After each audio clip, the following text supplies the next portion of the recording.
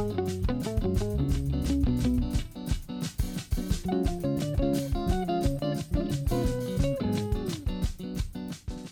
Ellen Besner, and this is what Jewish Canada sounds like for Wednesday, August 11th, 2021. Welcome to a special edition of the CJN Daily, sponsored by Metropia.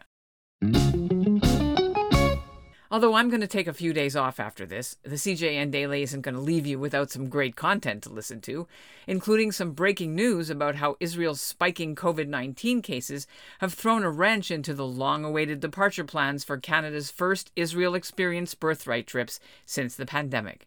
Plus, we're rewinding to some of our best episodes from when the CJN Daily started back in May, in case you missed them or want to hear them again.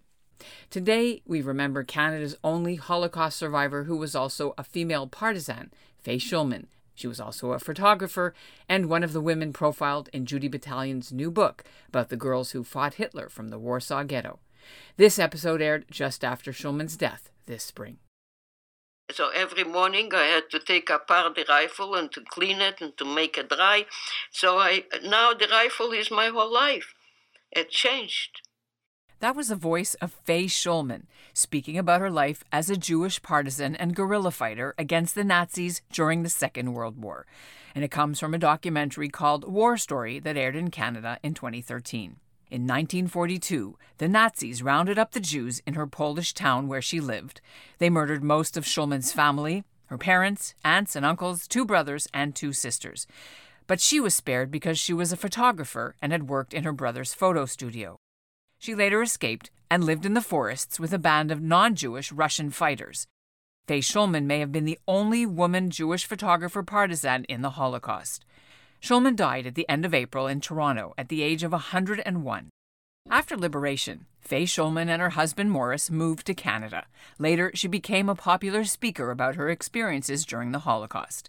Coming up, the CJN's own Ron Sillag, who knew her, and author Judy Battalion, who wrote about Shulman in her new book, The Light of Days. But first, a look at what's making news in Canada right now. As we've reported here on the CJN Daily last week, the pandemic forced Birthright Canada to shelve all of its trips since March 2020. These are the free 10-day trips for young Jewish Canadians where they get a taste of the Jewish state. With travel shut down for the past 17 months, that meant 92 Canadian Birthright trips didn't go, covering nearly 4,000 travelers. But this Monday, August 9th, one small busload of 18 university students from across the country did take off from Toronto on a modified Birthright trip. It's the first one from Canada, and as it turns out, it may well be the only one for a while. A second group of 18 was supposed to fly out on Sunday, but that trip's now been postponed, and officials don't know when or if it will go. It's because Israel is tightening its entry rules to foreign travelers from many countries, again beginning on August 16th, and that's due to the spike in COVID cases there, even though Canada is not currently on Israel's list of countries where you would need to quarantine once you landed. Here's the manager of Birthright Canada, Bonnie Goldberg, speaking just before the first trip left. We are very hopeful that given the way that the Canadian, vaccination rates and our cases have been going, that we will be able to resume our normal programming with respect to the number of trips that we're able to send come winter. So we're crossing our fingers. You can see photos of the first group of 18 birthwriters who did land safely in Israel yesterday. It's on our CJN Facebook page and on the Birthright Facebook page, and the links are in our show notes. The Nazis took the pictures and they gave me the film to develop. And I recognized those is when they killed the people, when they liquidated the ghetto and they killed the people in our town. My family is here, my mother, my father, my sister with 2 children, my other sister with her husband, and 2 brothers. Joining me now is CJN reporter Ron Sillag. He wrote the obituary for Shulman. When you wrote the obituary, what did you learn about Faye that you didn't know before? First of all, she struck me as one of the toughest people I ever sort of met. I met her once or twice in my travels through the Jewish community and when I came across survivors. And I always remember her because she wore all these medals on her chest and they were vaguely Soviet. And now I understand why they were. She adapted to any situation. Remember when she became a partisan. She joined a bunch of men who regarded her and said, now you're a nurse. And she learned on-the-job training, basic nursing, including amputating limbs, including working on her own issues, and finding a way, which amazes me as a former darkroom technician myself, finding a way to develop both negatives and pictures out in the field somewhere. And she did that by going back home, retrieving all her chemicals, burying them when she could, taking pictures. She didn't have an enlarger, obviously, so she used something called sun prints, which are notoriously difficult to do. It's when you hold the negative up to a piece of paper, and then you expose the paper into the sun for about 10 seconds and hope for the best.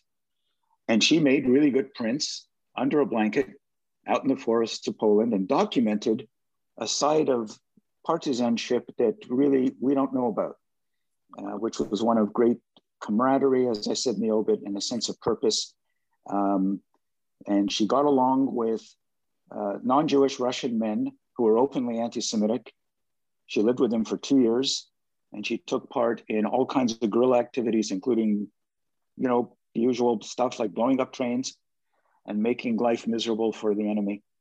And an altogether remarkable woman who was maybe 5 feet tall, and you would never ascribe anything like this to her. When you spoke to her family, were they aware of just the kind of contribution that she did for winning the Second World War? Well, sure they were. I mean, they knew her story well. It has been very, very well documented. Remember, Faye wrote a book, a memoir in I believe in the mid-90s. And so her whole family had read it. But what struck me was not so much that they knew about her wartime exploits, which, are enough, but they are now finding, according to her grandson, a treasure trove of pictures that very few people have seen. And they depict life before the war in her hometown of what's called Lenin, not named for Lenin, but for somebody else. And they show a completely different side of Jewish life than we associate with towns in Poland and in that area at that time, which is Jews lived very carefree lives. At least they did. So there are shots of them, out for a stroll, relaxing on the beach, having fun. And, little did they know what was in store for them. And so they're finding a lot more pictures than they knew existed. And what's the plan for her unreleased material? I don't think I got that far with the grandson. He was kind of veered off at one point and said that there was another side to Faye that people didn't know about, which was she presented as very tough, but she cried herself to sleep every night.